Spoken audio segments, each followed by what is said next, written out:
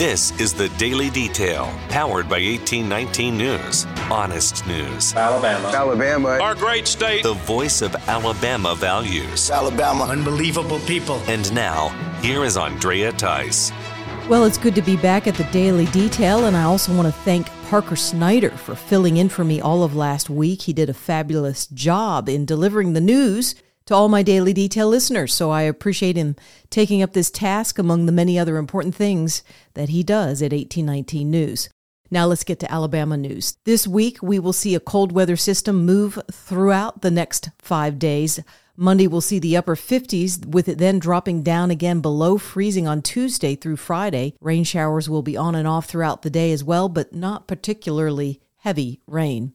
Over the weekend, a fatal shooting took place at the National Peanut Festival parade that was being held in Dothan. The shooting suspect has now turned himself in to authorities.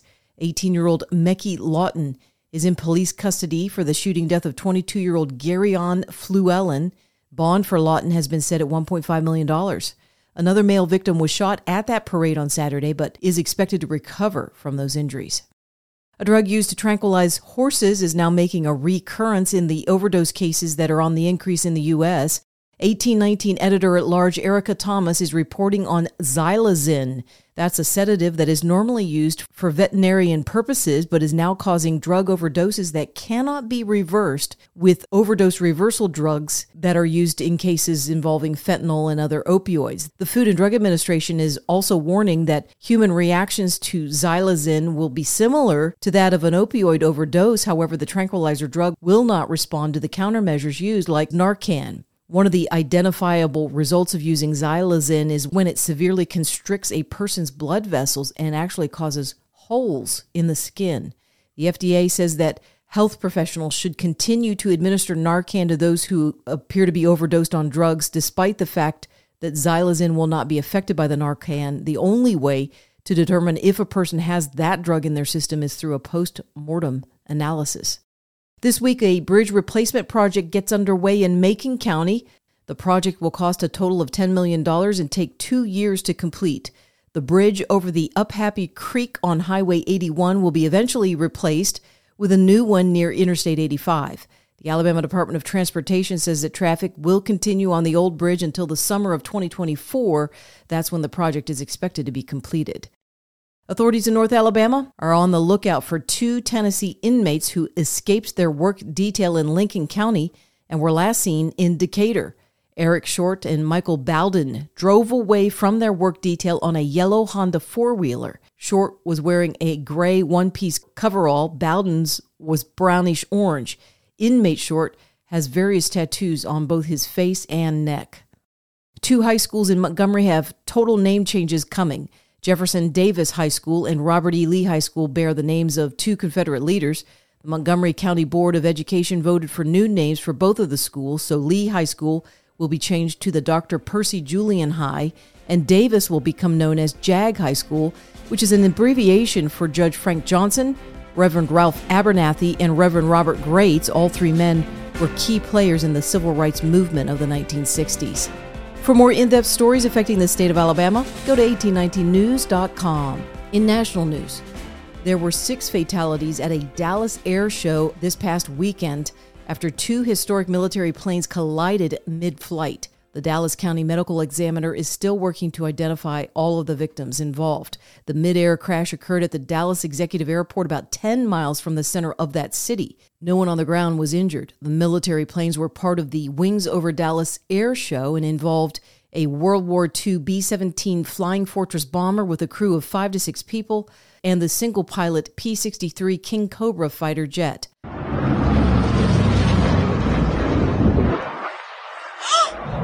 Oh no! Lord have mercy! Oh no! Lord have mercy! Oh my God! Did he hit the plane? That other plane hit him? Yes! The wife of famous pilot Chuck Yeager actually traveled from Fort Worth, Texas to attend this air show. 64-year-old Victoria Yeager saw the burning wreckage of both planes after they fell to the ground and described it all as pulverized. The debate over election integrity and election machine continues following the midterm elections of last Tuesday. Two groups are providing video coverage of poll pads that mysteriously had increase in vote numbers without voters actually being processed through those pads. The Election Oversight Group and County Citizens Defending Freedom have been investigating the election machine issue in the state of Georgia ever since the 2020 presidential election. Now, both these groups are raising concerns over what happened in Dallas County, Texas, after poll workers released video footage of their poll pads placing increases in voter numbers just before the polls closed. The poll pads are used to keep a running total of the number of voters who have checked into a precinct in order to cast a vote. Here's the audio that the poll workers posted. 1 minute. 1 minute. So the machine is like, Nancy, you're really beating me. I'm only at 600 and something, and I was never at that, anywhere near that. I'm 1,089 now.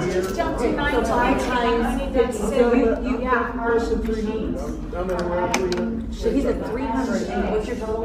Over 1,000. Over 1,000. The last time I put a number in here, it was 642. My number now it's at. I mean, that's even now more it just funny. jumped again. Now it's at 8. First jumped from 300 to 900, and I only have 600. I'm still losing. I'm now at 817. I'm at 1149. So, oh my gosh, so what does that mean? But what does that mean to the tabulator in there? Jackie, that means that they are literally rigging this election. Yep. Trying to steal the election. There's no other way. They're feeding back. They're feeding the ballots in after hours, and it started right at 6:45. I seen it started at exactly 6:45. Meanwhile, congressional Democrats are making plans to act fast on the nation's debt ceiling should the U.S. House return to Republican control in January following the final determination of some of the midterm elections. Both House Speaker Nancy Pelosi and Senate Majority Leader Chuck Schumer said publicly over the weekend that the plan is to raise the debt ceiling while Democrats control both chambers. Meetings regarding this issue will be conducted this week to determine exactly how it's all done. A Harvard law professor emeritus is calling on the U.S. Supreme Court to not ignore or fail to find the person who was behind the leaked draft opinion in the Dobbs case that ultimately overturned Roe v. Wade. Alan Dershowitz spoke about the issue with investigative reporter John Solomon on Just the News.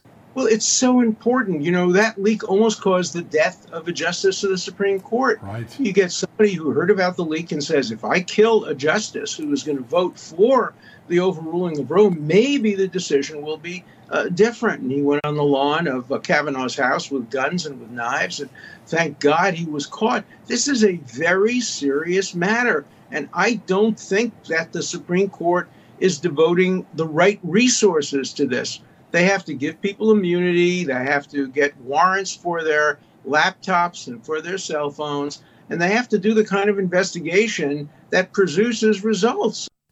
Stock values for the Disney Corporation have hit new lows after a disappointing job earnings report showed a loss of $1.5 billion in the Disney Plus streaming entertainment services. This all happened last week, just as Governor Ron DeSantis was reelected in the state of Florida. DeSantis has taken on Disney for its over-sexualization of children with the content that they've created, as well as the workers there at Disney. DeSantis and the Florida legislature has even gone so far as to pass laws that curtail the tax breaks that are normally given to the Disney Corporation. Now, Disney CEO Bob Chapek is announcing layoffs are around the corner. Chapek called them austerity measures and told Disney employees that they will be difficult but necessary, along with what he also described as a rigorous review of the company's content and marketing spending. You're listening to The Daily Detail from 1819 News. If you are enjoying The Daily Detail and want to make sure that those reports come up easily on your podcasting app, then be sure to hit the subscribe or follow button on the main page of The Daily Detail on whatever app you've been using. That could be Spotify, Apple Podcasts, Podbeam, or some other podcasting app. Also, you can now join 1819 News by becoming a member, which will give you exclusive content as well as 1819 merchandise. You can learn more about this offering by visiting 1819news.com/membership. I'm Andrea Tice. I will be back again tomorrow. I look forward to updating you then. Alabama. Our great state Alabama. of Alabama. This has been The Daily Detail. For more up-to-date news, go to 1819news.com, where you'll find honest news and Alabama values.